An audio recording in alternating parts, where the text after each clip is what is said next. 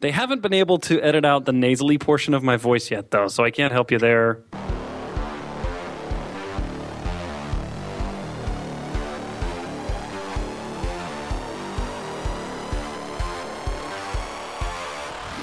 This episode is sponsored by Front End Masters. They have a terrific lineup of live courses you can attend either online or in person. They also have a terrific backlog of courses you can watch, including JavaScript the Good Parts, Build Web Applications with Node.js, AngularJS in Depth, and Advanced JavaScript. You can go check them out at frontendmasters.com. This episode is sponsored by Hired.com. Every week on Hired, they run an auction where over 1,000 tech companies in San Francisco, New York, and LA bid on JavaScript developers, providing them with salary and equity up front. The average JavaScript developer gets an average of 5 to 15 introductory offers and an average salary offer of $130,000 a year. Users can either accept an offer and go right into interviewing with the company or deny them without any continuing obligations. It's totally free for users, and when you're hired, they also give you a $1,000 bonus as a thank you for using them. But if you use the JavaScript Jabber link, you'll get a $2,000 bonus instead.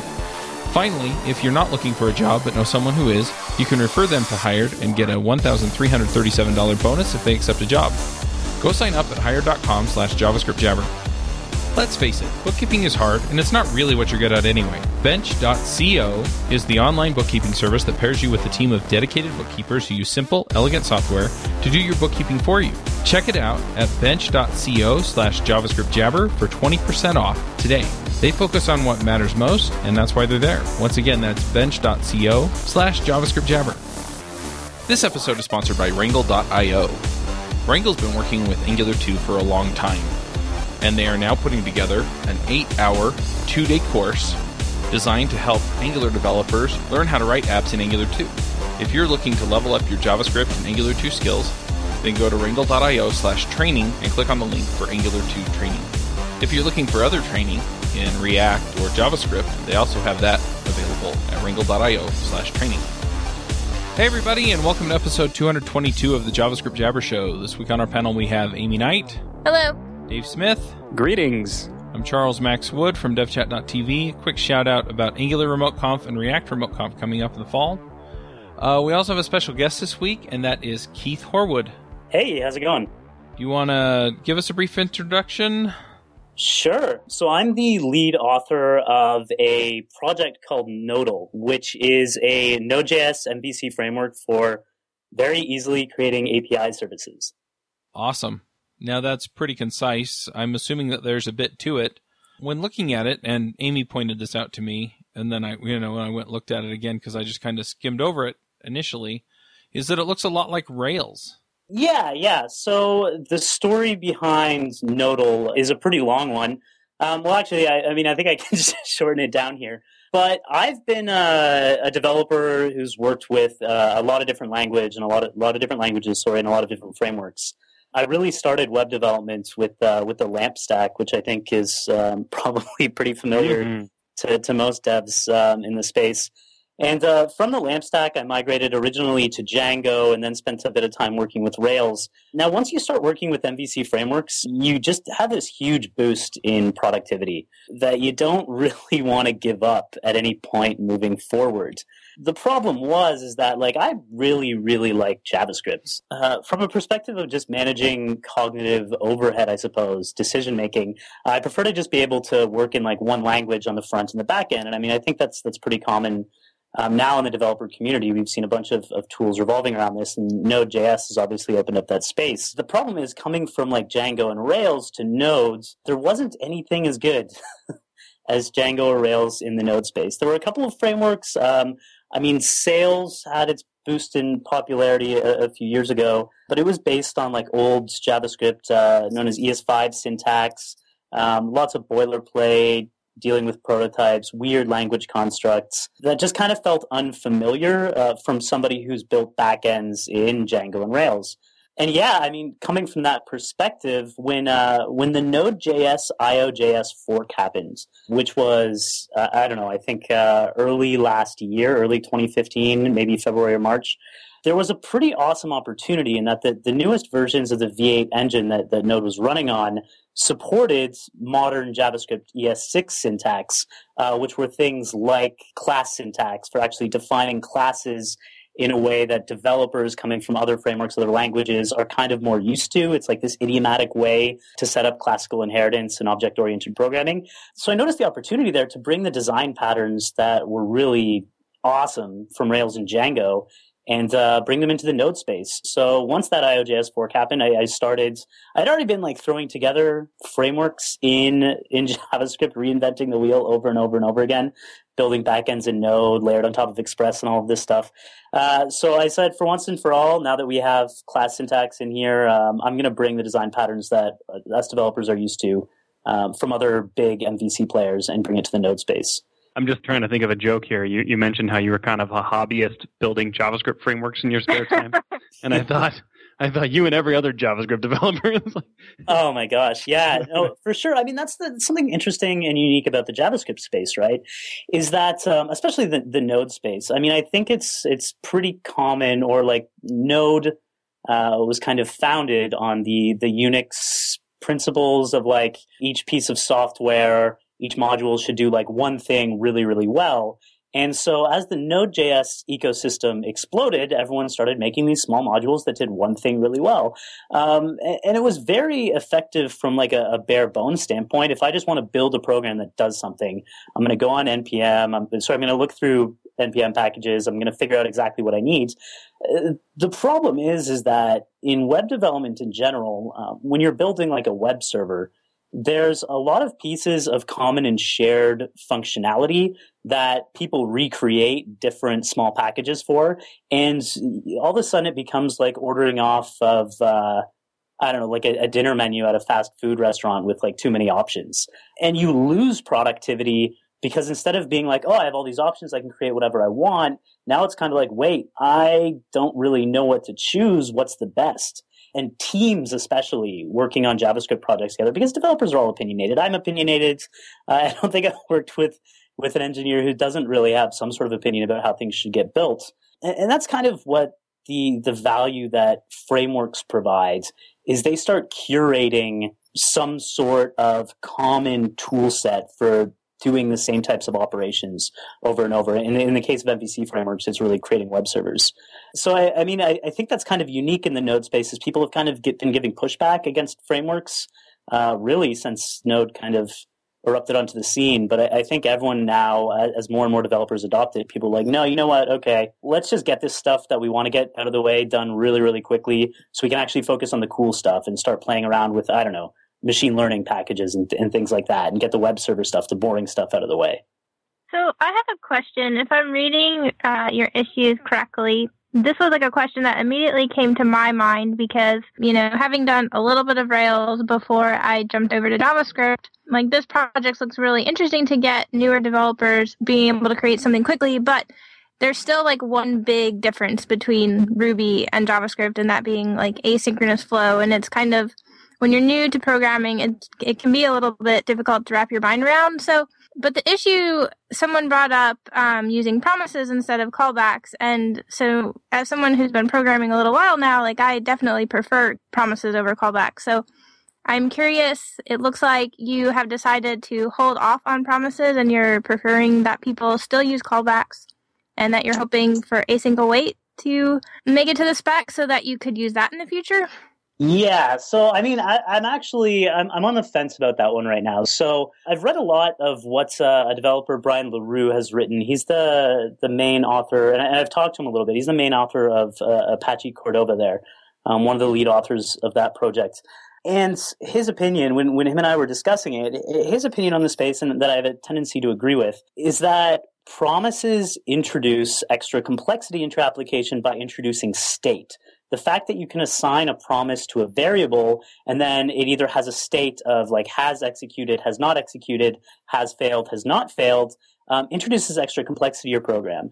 Whereas callbacks are for control flow management only. So there's less chance. It's kind of like giving developers enough rope to kind of hang themselves with.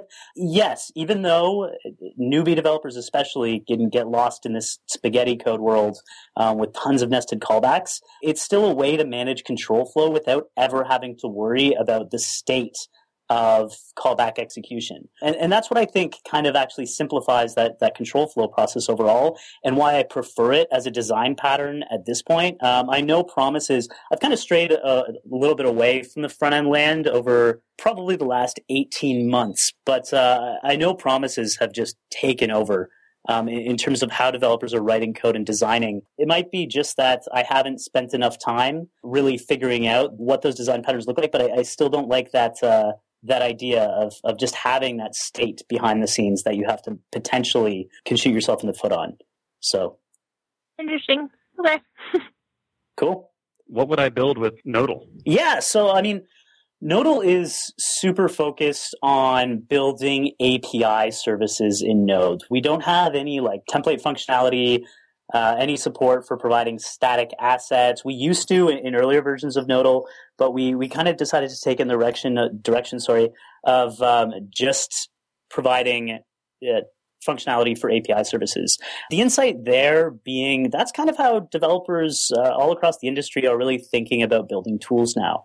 I mean, web development's come a long way in a very short period of time. When Rails kind of started owning the scene there in the mid-2000s, people were treating the web browser as if it was a client. I mean, it is. A web browser is a client. But you were essentially, your backend server was only focused with really providing view logic, all of that stuff, templates, etc., to the web browser. Now we've kind of had a shift in the way people think about developing applications, and that's that the server should be completely decoupled from your client-facing rendering logic, right? I mean, we've seen the rise of single-page applications, especially in the past 3 to 4 years with Angular, with React, with whatever.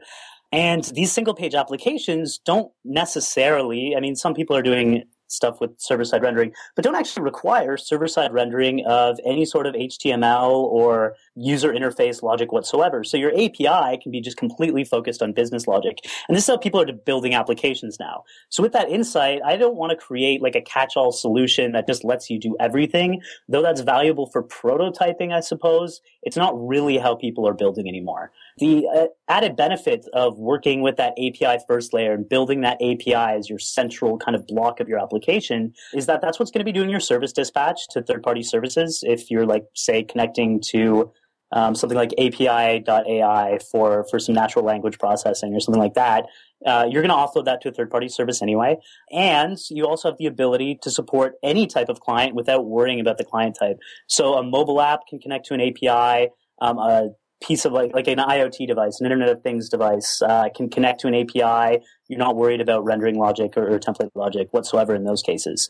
So I want to provide a generalist solution for building that system type of an API, knowing there's 3 things that developers really need to get a backend API up and running. They obviously need their business logic, which is what Nodal provides. They need to connect to a database layer, which Nodal has its object relational manager for, and they need a key value store, ideally, just for that faster storage of state, which we'll be getting into in the next few iterations of Nodal. One other interesting thing that I was reading about is that it looks like you're working on or you have plans to start supporting GraphQL with Nodal. Yeah, so I mean, this kind of just started out as like an experiment, as like a what if. When you're building an ORM, and I kind of wanted to build, I mean, the ORM syntax and everything in Nodal is completely borrowed from Django. Django's ORM is fantastic. It's made working with databases so easy. It was great. So I kind of borrowed a lot of patterns from that. But in order to support everything that Django's ORM does, you need to be able to essentially walk through the relationship graph or relationship tree of how all of your models your data models are related to one another. So you could have a user that plays a sport, and then from that user object, you want to be able to know what sport they play. Maybe that sport has specific games associated with it. Throughout the year, you want to be able to associate that to the user. You have to traverse this relationship tree. And I realized, okay, I'm literally just doing graph traversal here. This is if I can find an effective way to do this graph traversal, it lends itself really easily to this GraphQL layer. So, I mean, that's what I did. I abstracted the ORM to the level so it actually just does a graph traversal between all your model relationships. And then I just created a mapping layer that's one-to-one maps that to a GraphQL query. So you can accept GraphQL. We have a little bit modified syntax. I mean, there's the standard for GraphQL is still early, right? So we kind of accept our version of GraphQL. which maps to our ORM language, essentially, our domain-specific language for ORM, which then runs a query behind the scenes on a relational database. So I think that's what's really cool is we're not using like Mongo, we're actually using a relational database. We're trying to keep it as normalized as possible and still being able to run GraphQL queries on it. So you're using Postgres, right? So what went into the decision for that? Postgres was very Rails-like. Yeah, I mean, Postgres was just a familiarity decision, to be honest. The first database I ever really, truly worked with was MySQL with the LAMP stack. And I love MySQL. It's great. Postgres I've just been working with for a number of years, and it does a lot of things really, really well. It does support JSONB, so you can still provide Postgres with unstructured data, like you would with something like Mongo, and you can still query against unstructured data. So you don't lose that ability. And I just like Postgres overall. That it's kind of a familiarity decision, and then just picking what works. So as kind of like an aside or related to that, I'm very opinionated about frameworks and the value that they add. We see a lot of frameworks in the front end lands start offering things like, oh, okay, you can write your front end application in you can use new ES6 syntax with Babel, or you can use ES5, or you can use TypeScript. In fact, I actually think this was a really huge problem with Angular, is that Angular let you do anything like almost any way you wanted. So Angular wasn't really a framework per se. So at least the last version of Angular, the Angular 1.x, wasn't really a framework in the true sense, because I tend to be a purist here in that frameworks make decisions for you. That's the biggest value add. The biggest value add is that when you're in a team, an engineering team, before I was working on my current startup, I was the lead engineer at a startup called Storefront. The biggest value for an engineering team is having decisions made for you. So you don't have to get in a group together and say, hey guys, what technologies are we going to use? What stack are we going to use? Why is this important? You're going to waste tons of engineering cycles just deciding on that. If frameworks make those decisions for you, your current developers don't have to worry about that overhead. And as you onboard new developers, they don't have to start thinking about, oh my gosh, what's the right way to do something here? Because they already have standard best practices for that framework. So I think the more options that you give developers in certain contexts with frameworks, the value of the framework actually continues to decrease. We see a lot of generalist technology solutions that actually lose value by not being prescriptive enough and have a hard time capturing market share just because of that. So I'm pretty opinionated in that space. So Postgres was a decision that was like, hey, no, I know this DBMS. I like it. Developers trust it. This is the decision we're going with, and we're going to stick with it. So that's kind of interesting. Like, I agree with a lot of that. And I feel like as a newer developer, that's really important. But, you know, as you get better and more advanced, and especially I feel like with senior developers, like that kind of probably takes away a little bit of their fun and like the challenge of having to make some of those decisions. So it's kind of interesting. Yeah, I mean, I think there's a general evolution, developer evolution that's all of us tend to go through. And that's, as junior developers, we kind of want to get things built and don't really necessarily understand how everything's working behind the scenes. So we go through this phase of like, okay, let's just get something done. Let's use the solution that's best practices. Let's get it out of the way so I can actually build this application. Now, as you're doing that, you accrue technical debt. You're like, okay, I didn't do this properly. I didn't listen to best practices. So a few of us get chips on our shoulders. And then that's not necessarily because the tool we were using was wrong or bad. It might just because we didn't know enough about how to use the tool or the prescriptive best practices to work with it effectively. In fact, when I first dealt with Rails, I ran into this problem immediately in that I just started building in Rails because that's what I do. And I didn't follow the Rails best practices and read all the documentation on it and whatnot. So I started building a lot of pretty cumbersome stuff in Rails and had another developer come to me. I mean, I was a seasoned JavaScript developer at this point, not too much Rails experience. A developer come to me and be like, no, hey, you just didn't know all of these design patterns that Rails is going to encourage because you didn't read the docs on it. You just hacked it out. So a lot of my frustration and a lot of the things I was created was just because I didn't know what I didn't know, right? And so developers go through this phase of the junior developer, I'm going to accept this prescriptive solution because it gets something done. You go to this intermediate phase where all of a sudden it's like, oh my gosh, I'm so frustrated. There's so much technical debt here. I just want to recreate everything from scratch. And then I think we kind of start developing towards this Zen stage of like, okay, no, I was a little bit hard-headed. The value here that was added was actually a great amount of value. And now we're just going to we're going to stick with that. We're going to go back to that prescriptive solution because I want to actually focus on making larger systems, more complex systems. I want to work with cool things like machine learning, that sort of thing.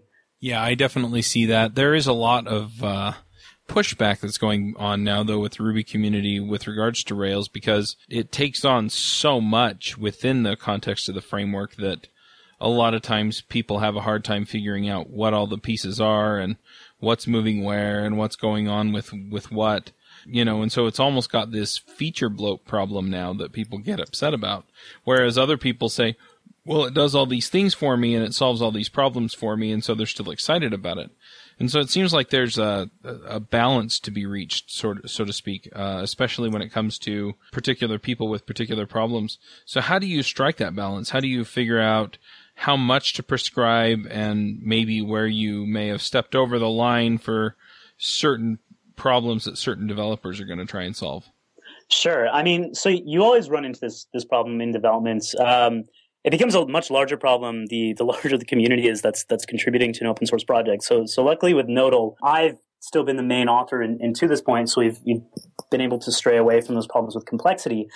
But I think it comes down to thinking about systems and use cases and what people are actually going to be building. And at what point do you say, okay, I'm going to add this to this framework because, hey, I think developers want it and a bunch of people are asking for it. And for you to say, like, hey, no, this actually belongs to like a different problem class. You're solving something completely different here, right? An example I would make, that's kind of like seen a definition. So I'll use a concrete example. With Nodal specifically focusing on API servers, there was a lot of code that we actually just got to completely drop from the Nodal code base that had to do with templates, initialization, static asset compilation, like JavaScript, Sass, that sort of stuff. We got to cut it from the project entirely, right? So we had started accumulating this technical debt, this bloat, this documentation bloat for all these features. And I was like, hey, well, what's actually like the common use case for Nodal? What's the actual cool things that people are doing with it? And I was like, you know what? It's really focused on this data manipulation, this ORM, this GraphQL type stuff. And if people want to start serving static assets, then I mean, front-end developers already know their workflows for static asset compilation. People are already using Gulp and Grunt. And I mean, I think there's complexity in that space too that can be reduced, but it's not going to be a focus for Nodal. Another good example would be, we got really asked really early on, like, oh, hey, I want to use Socket.io with Nodal. I put my foot down pretty hard there and said, well, hey, look, you can try if you want to, but it's not going to work the way you expect it to. Nodal is focused on just being a stateless API solution, just essentially for like the skeleton of your application for getting those incoming HTTP requests and doing service dispatch and communicating with your database and doing some validation and business logic on the inside. But it follows that one request, one response model, and it's very opinionated about that. So when somebody comes in and asks for like sockets, well, I could say like, actually, hey, you know what? A lot of people do want to build real-time systems. Let's have Nodal support that. But the way I kind of view this and the kind of the future of web development as a whole is in providing prescriptive solutions for systems. So to go to a developer that wants to bring in real time and say, hey, you know what? Nodal doesn't do real time, but there's another solution that you're going to want to spin up that's super specialized for real time that you can integrate here with Nodal. Or somebody says, oh, hey, I want a static server just to compile templates and all that stuff. In which case I would say, hey, look at this project called .com, which is at GitHub poly/.com. No documentation right now, but pretty much all of the templating and compilation logic, static asset compilation logic that was originally in Nodal, we offloaded it to a different project and said, no, hey, this is a different system that you're dealing with. It has different deployment requirements. It has different scaling requirements. So think about this as like a different product track. You're building like a static branding server or whatever, or you're building like an API server. If you're building an API server, use Nodal. That's the way I think about this, and the way I think you can avoid that complexity within a single project is by actually just thinking, no, actually, these are different products completely. So far we've talked about database integration with the Nodal ORM. We've talked about API like route dispatching, a URL dispatcher. But it looks like Nodal has a whole bunch of other services too, like scheduled tasks and migrations and stuff like that. You want to talk about those? Sure. So I'm actually, as of Nodal 0.11, we haven't worked on the scheduler much. We haven't had a lot of developers playing with Nodal that have been using the scheduler. A scheduler is a very important piece of the development stack in general. But I have some internal questions about where that's going to go. But in terms of database migrations, I mean, that's a core part of like an API layer. If you're saying that a stateless API system is going to have like 3 parts to it, like I mentioned, that it's going to have like that routing and that actual HTTP layer, it's going to do service dispatch, which is just third-party modules and stuff, but it's also going to save state in a database or a key value store, then you need to be able to manage that database, which is where migrations are just super useful. And I think Rails did migrations right. I think it's the easiest to reason about. So standing on the shoulders of giants, I built out a migration system that pretty much matches Rails. Any developer coming from Rails will be familiar with the way that migrations work in Nodal. So that was the opinion there. Now the scheduled tasks, I still have questions about where that's going to go and how that's going to evolve as part of Nodal in general. So. Are you planning to provide a background task execution system similar to Ruby's, I think it's called Sidekick, or Python's Celery project? Yeah, I mean, so Sidekick is, the last production environment I was working on at Storefront, we used Sidekick exclusively for that. I mean, that was the basis for the scheduler, for running those background tasks. From a larger systems design standpoint, I'm still trying to figure out exactly where that fits in. And how I'm going to manage that. So, I mean, the scheduler will work if you're spinning up your own development environments, but that API is definitely not stabilized right now in Nodal. So we're going to see that evolve over the next couple of months for sure. I have to say, I definitely love Sidekick and some of the other tools that are built around those ideas. Very handy. Yeah, I mean, there's a lot of like really low-hanging fruit of things developers have to do like all of the time that are required with like maintaining data consistency, running tasks. What's interesting about nodes is just because of the asynchronous nature, you can do some cool things just with API, like in the context of an API request that you wouldn't normally be able to do with Rails. So like what's you use Sidekick for is you can like schedule an asynchronous task. If a user does something and then you need to send like an HTTP request because it's going to be hanging in the Rails environment, and it's going to halt up that process and that thread, you normally just offload that to Sidekick.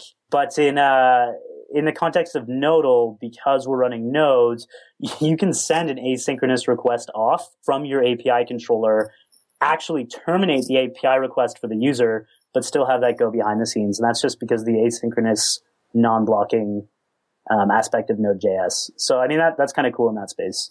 Solves that problem a little bit. Yeah, I've often wondered about that. I am not a back-end Node developer. I've only done Python on the back end. But if you do that, is it kind of an unsafe situation where you have a web server that you like can't take down or can't take out of service because you have an unknown number of asynchronous requests that are just floating out there in memory somewhere?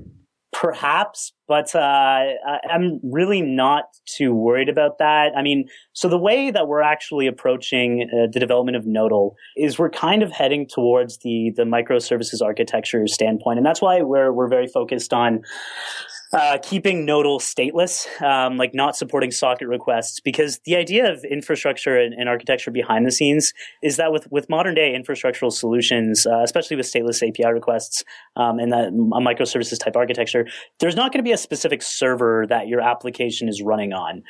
A server a micro instance could have been spun up in 100 milliseconds instantly that serves your request, or it could be one that's been long-standing for like, I don't know, an hour or two. And you don't know what's going to be handling this request. This is why you don't maintain state within the JavaScript application. And this is kind of what Nodal's heading towards with being super opinionated about being stateless. If you do have a hanging API request in that context, then that micro container, whatever is spun up to handle that request, will shut down, but you have an entire fleet of potential servers behind the scenes. So I'm really not too worried about that space with the way infrastructure is going and the way we're thinking about providing solutions there for developers. We've talked about sort of the different aspects of what's included, but could you get some flexibility on the ORM? Because I know that at least in Rails, a lot of people like to use something like Mongoid and get MongoDB or other things. And with that, it also occurs to me that you could also do something with it where if the C or the controller aspect of this isn't that opinionated, and you could find a way to bolt on some layout stuff that you couldn't set an ORM for some kind of like local storage and then run it on the front end as well. Sorry, can you get into a little bit more detail with what you mean at the end there? Well, first of all, there were two questions there, and the first one was basically other databases or other ORMs? Are you looking at making it modular so that you can swap them out? Not at this point. I mean, that's the argument I was making earlier about the value of frameworks. Lots of developers have opinions about the types of technologies they want to work with, what they want to use, what they want their stack to look like. And that has a tendency to be in this middle phase of like, I'm figuring everything out. I don't like the technical debt that's been accrued in the past. This is what I saw works here. So why doesn't this prescriptive solution do it my way? I'm going to request this. But I also think you start very rapidly losing the value of a framework when you start modularizing components like that. Because that number one value add, the value prop for a framework is minimizing cognitive overhead and allowing teams to execute quickly while still being maintainable, providing a common language, whatever. The second you start providing more and more options, you start also opening up more and more question marks. Now, with the amount of community members that you're going to make happy because they got the option that they wanted, you're also going to collectively just introduce these potential bottlenecks for tons of other developers that are completely okay with just like, no, this is the solution. I trust it. I'm okay with this. So it's a slippery slope.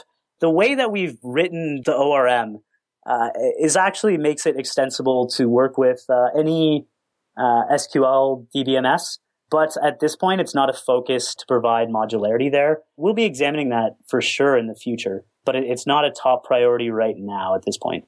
That makes sense. Yeah, and sorry, the second question was about you're mentioning something thinking about more templates along the lines of what it would take to make it into a front-end framework, but you would have to make it modular in that way in order to work around some of the other issues that are out there for the front end. So, if you want your browser to be an API server, for example. Well, it just seems so. MVC is a nice way of organizing logic, and it occurred to me that those who are familiar with the way that the controllers in particular here work, if you could get some kind of templating engine on it, and then have an ORM that works well either with APIs or with front-end storage, then you could conceivably make it into a front-end framework as well, and then you could have sort of similar systems on the front end and back end. But if that kind of extension is not at least on the table right now, then it makes it somewhat difficult makes it somewhat difficult to get those features in for the front end to make it viable that way. Yeah, I mean, but that's actually what's really interesting about the GraphQL space, right? So, and where I have like a lot of question marks personally is the point of GraphQL is to make it super easy and straightforward to provide a common language or interface for front-end developers to query a back-end system. So instead of like a RESTful interface story being like, oh, here's the API endpoint you need to hit. Here are all the objects that you can possibly interface with. Here are all of the relationships to one another. Just write a query and grab exactly the data you need and then assemble your components on the client based on what you need there.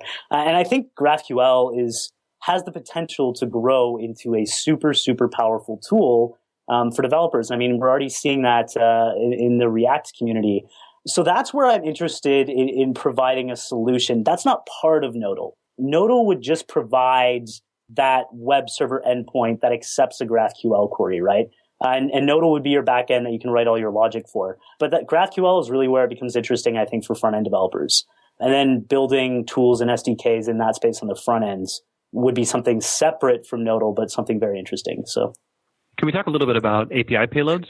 You mentioned that Nodal, of course, doesn't have a template language and doesn't use any kind of templating at all. So it's up to the developer to generate API response payloads and to like prescribe what kind of request payloads it'll accept, right? Yeah. Are you like limited to JSON? Are there other formats supported? What does it look like? So we have a API response template that comes with Nodal that's standardized across the board for most endpoints. It's when you call the this.respond method, where this refers to the current controller. So it's the controller respond method. That will automatically format either an array, an object, or a model or groups of models into that pre-formatted API response that Nodal's used to. That gives you some metadata about the information saying like, okay, here's how many objects are here. If there's an offset in the database query you did, there's an offset and there's a count and the amount of total objects if you weren't to limit the query, that sort of thing. So Nodal takes care of all of that. And we'll do object nesting and cool stuff for GraphQL queries. But there's actually a lot of flexibility there, knowing that developers use APIs for different things. Instead of calling the .respond method, you can call the .render method, which accepts objects, which it'll convert to JSON, just straight JSON, which will accept text, which will just be text. And it also accepts just buffers, like raw file buffers. If you had the edge case where like maybe you're using like the ImageMagick library or something, and this one API endpoint has to do multimedia and return an image, you can still do that with Nodal.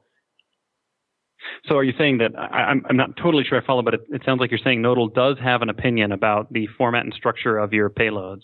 Yeah. We have a pre-configured format, a view format for the majority of payloads that you're going to be sending back to the user anyway for Nodal. And in terms of accepting payloads, we convert everything into objects when it's received, but we accept we accept data from HTTP query parameters. You can send us any post data that you'd like. So that's not an issue there. So is it okay if we talk a little bit about the ORM? Sure, yeah. So I'm pretty familiar with the Django ORM, and I've used it exclusively with Postgres. Oh, actually, and a little with SQLite. Yep. But you said that your ORM was inspired by Django and Rails. Can you tell us if there were any interesting things where you were like, Django and Rails or Rails got this wrong, and we're going to do it right in Nodal? Did you ever have any experiences like that? Yeah, so ORMs are neat. Rails has a lot of flexibility with the ORM in general, but also a lot of methods that kind of simplify common processes. Whereas my experience with Django's ORM is that it's super flexible just by the comparators and like the operators, like for example, having the _ GTE saying if this field is greater than or equal to whatever. And I think Django really covered the majority of use cases with the simplicity but extensibility of the way that it runs queries and the way that you can do model relationships by having X _ Y _ Z for repeated relationships. And that's what I loved about the Django ORM, and I wanted to replicate that functionality completely. We didn't have that function. There's actually like an interesting story in there, is that functionality wasn't a part of Rails. And when I first started working with Rails, I got really frustrated that functionality wasn't there, that I couldn't query in that way. So I actually wrote a module with a coworker called Fast API, that basically brought the Django ORM or aspects of the Django ORM to Rails. And that project actually got quite a bit of popularity on Hacker News.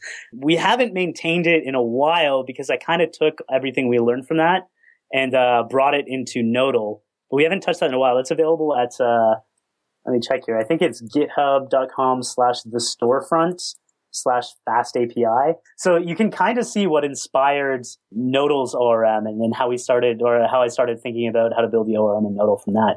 Just because Django was like a class act and I wanted to copy it. All right, so now I'm going to go a little bit esoteric on you. But okay.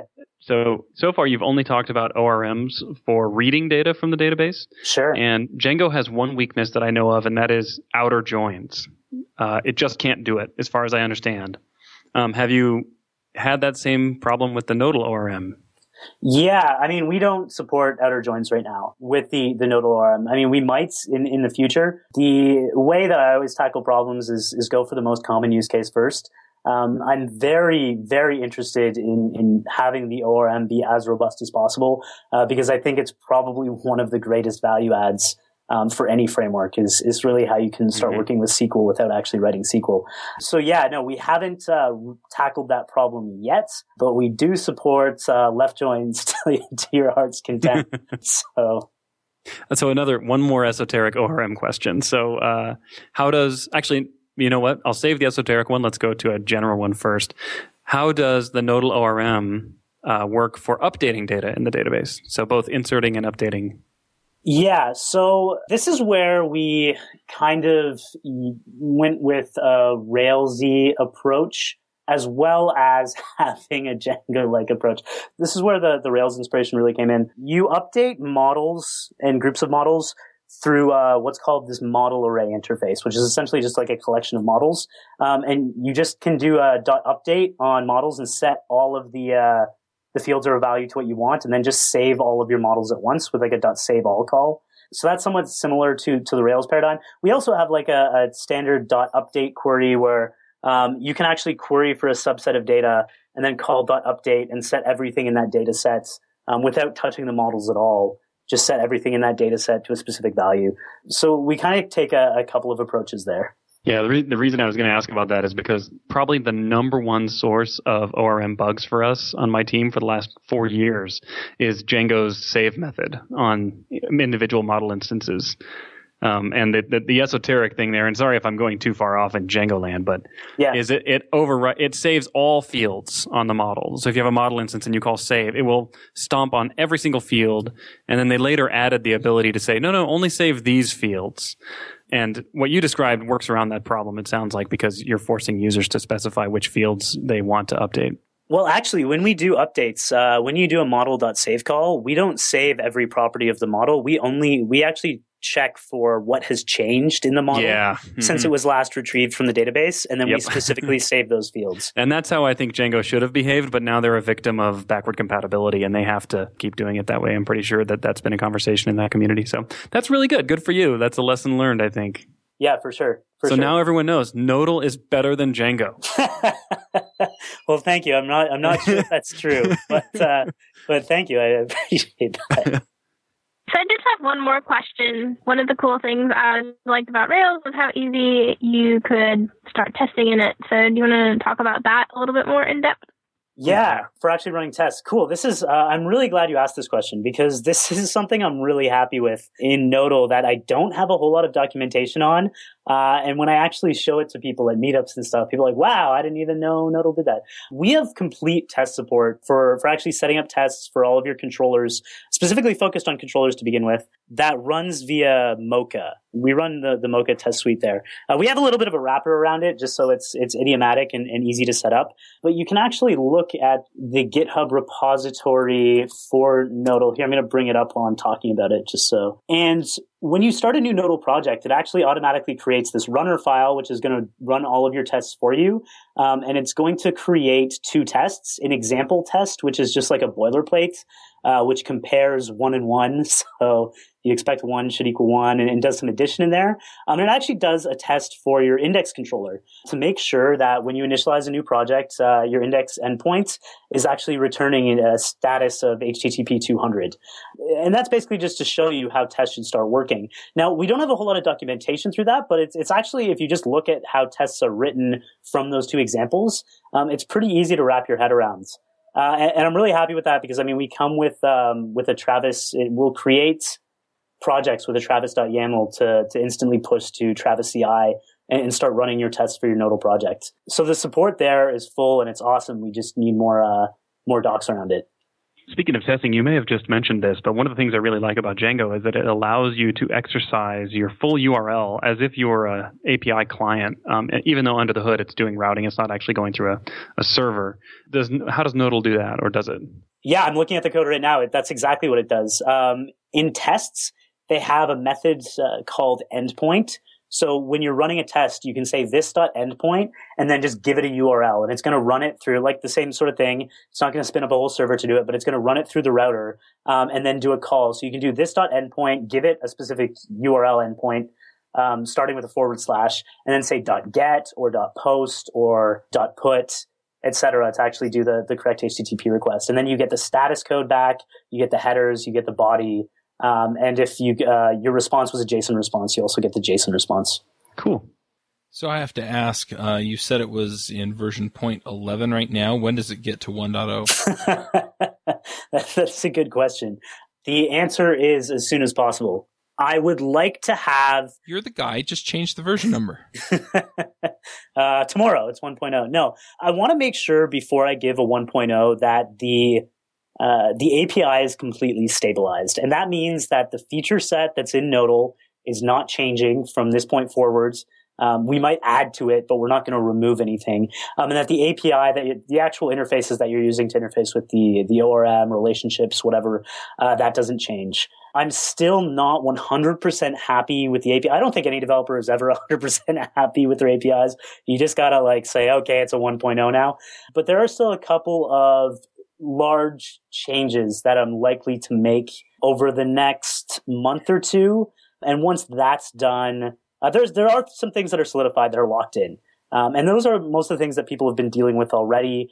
Like for the most part, the ORM API is locked in, the model API is locked in, the controller API locked in. But there's things that we've talked about earlier like related to scheduling and that sort of thing that aren't necessarily locked into the framework. So when you push a 1.0, you're making not just an implicit, an explicit promise to your community and to developers using Nodal in production. You're making an explicit promise and saying like, hey, we're not going to mess this up on you, and you're going to be supported from here on out. And I think having that trust and that faith is super, super important. The early adopters, they're okay with changes or whatever. But when you're really heading towards like, hey, yeah, we want enterprise developers to use this, you have to be able to ensure that level of stability. And when I put that stamp of approval on there and say, this is 1.0, this isn't changing, this has been inspected up and down, full test suite, whatever. That's the 1.0 mark. And that'll be soon, but there's still a couple of changes and overall architectural design patterns I want to kind of mess with before I go to 1.0. So the other question I have, and I had to step out for a minute so I may have missed it, was if somebody wants to start a new project with Nodal, is it just npm install -g Nodal and then Nodal new, or is there more to it than that? That is it to start with. Right now, you if you want to start working with the database, you obviously have to install Postgres, and that's Postgres 9.2. Now, we actually kind of want to get away from that altogether. So my view of this space of creating APIs and creating systems in general, the sort of larger vision, is that software developers shouldn't have to think about setting up infrastructure or managing hardware or managing database installs and whatnot. But I kind of want to take a different approach to that. So I'm pretty sure that over the next couple of months here, we're going to be offering services around this so that you won't have to install Postgres on your own machine, and you're going to be able to use our servers and our services for prototyping. I just want to lower the barrier to entry as much as possible so you can get your application up and running as quickly as possible. Is there anything else that we should have asked about Nodal that we didn't? I think you covered a lot of questions. There's a larger vision outside of the context of Nodal, and that questions I get asked a lot. One question I get asked all the time that we kind of touched on earlier is like, oh, do you have like a socket? Do you support WebSockets? Because we want to start building real-time systems. And what about PubSub and all of that fun stuff? And my immediate answer is that, well, one, as a single human being and developer, there's only so much I can do as a single developer at a time. But I am very, very interested in growing an ecosystem of complementary software around Nodal, whether that's going with solutions that already exist in the open source community. Somebody has a great single page application framework that plays really well with a backend that's styled like Nodal. Whether that's what the ecosystem looks like, or whether we get awesome, brilliant developers coming into the Nodal community saying, no, hey, I've got a really good front end solution here for developers who have a Nodal API backend. Or I have an awesome real time layer that's going to play really well with Nodal when you run it as its own service. That's where I'm really interested in growing this ecosystem of this space. And I think that's something that older projects and frameworks, the being monolithic, have kind of traditionally missed the boat on a little bit. Is they try to absorb everything. Oh, this developer wants this piece of functionality here. Oh, let's just keep adding it to the framework. When I think there's the ability to do a much more communal approach to development and saying like, no, hey, you're going to be building these different types of systems. An API is going to be central, but you're also going to have your SPA. You want real-time chat or PubSub or whatever, so use this other service for that. And start really bringing up a bunch of services and creating an ecosystem with the community is something that's really enticing and exciting for me as a space. So, because we can keep projects small and keep working quickly on them. Cool. Well, let's go ahead and get to some picks. Dave, do you have some picks for us? Oh, you know I do. So, coming up this September, on September 16th this year, 2016, we will be hosting the 5th annual Utah JS conference here in beautiful Salt Lake City. And it's looking to be awesome. We just barely put early bird tickets on sale. And this event is going to be really cool. We have a lot of great people coming in, locals and people from out of state. So I think this is the best kept secret in the JavaScript community, really. So go over and get your tickets at conf.utahjs.com and come say hi if you come to the conference. It's Utah JS. Who do you have to bring in? all the JavaScript developers are already there. We're already in Utah. Yeah, exactly. Just kidding. We might get one or two from California. All right, Amy, what are your picks? Okay, I have two. So this one is a really short blog post, and it's probably geared towards more like beginner, mid-level developers, but it's called Writing Good Code, How to Reduce the Cognitive Overhead of Your Code. So I think it just has some like very simple tips that you can do. It's based on a book called Code Complete. That's pretty good. So it's a short read, and I thought it was worth it.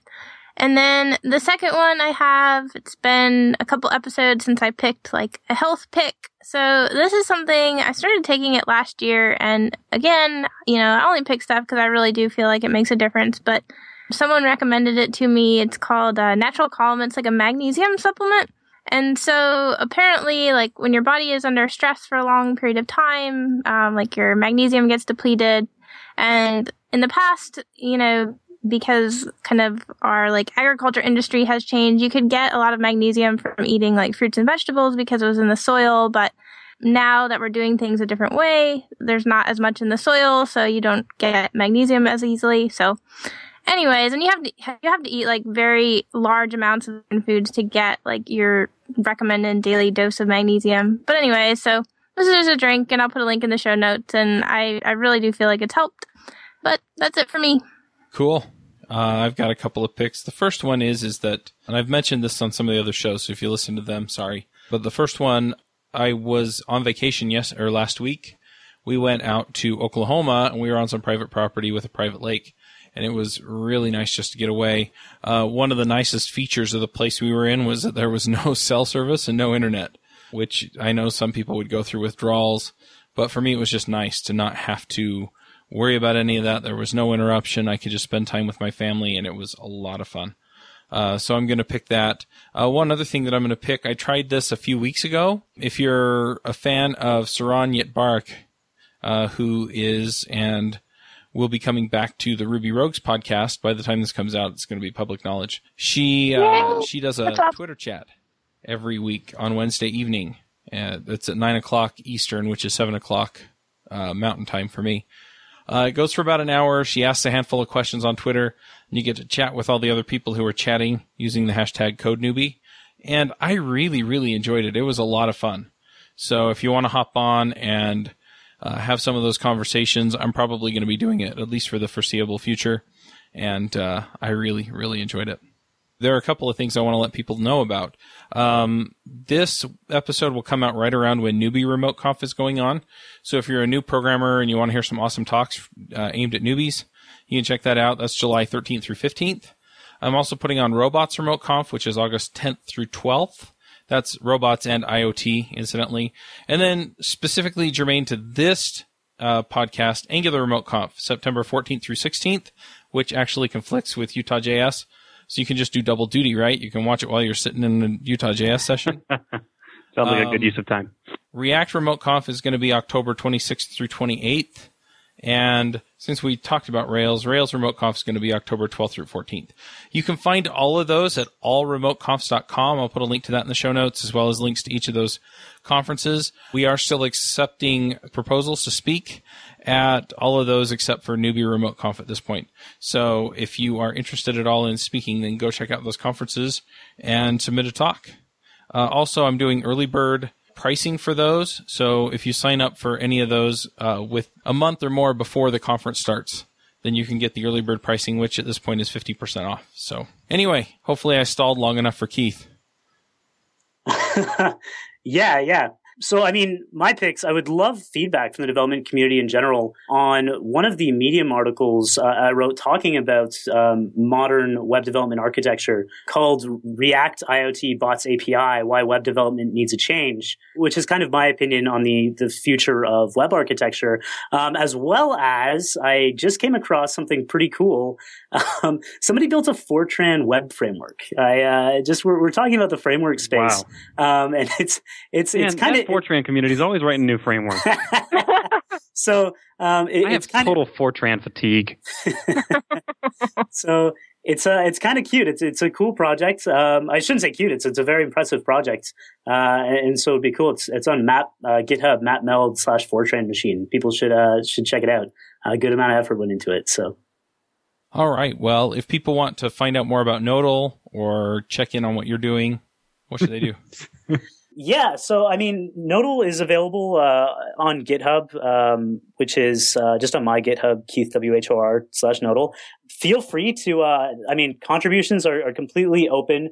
You'll have to submit a PR, but we're always looking for community contributors and people to really help push the needle forward. When I talk about building systems, we're actually, I've actually founded a startup called Polybit, where we're focused on providing infrastructure solutions for developers who are building systems like API services with Nodal. And when I talk about those other types of systems like real-time systems, launching SPAs, things like that, building infrastructural solutions specifically focused around those system types. So you can check that out at polybit.com and keep in touch. We're actively hiring. So if you're a talented JavaScript developer and you want to join something cool, feel free to email me directly. So I got to go back to the Fortran thing. This is so awesome. On their website, it says, this is an MVC web stack written in Fortran 90, so you get arrays, and it's not punch cards. There's a glowing recommendation right there. It's not punch cards. I know. I'm so tired of writing my web frameworks in punch cards. I know, right? This is so cool. All right, well, we'll go ahead and wrap up the show, and we'll catch y'all next week. Bandwidth for this segment is provided by CacheFly, the world's fastest CDN. Deliver your content fast with CacheFly. Visit CacheFly.com to learn more. Do you wish you could be part of the discussion on JavaScript Jabber? Do you have a burning question for one of our guests? Now you can join the action at our membership forum.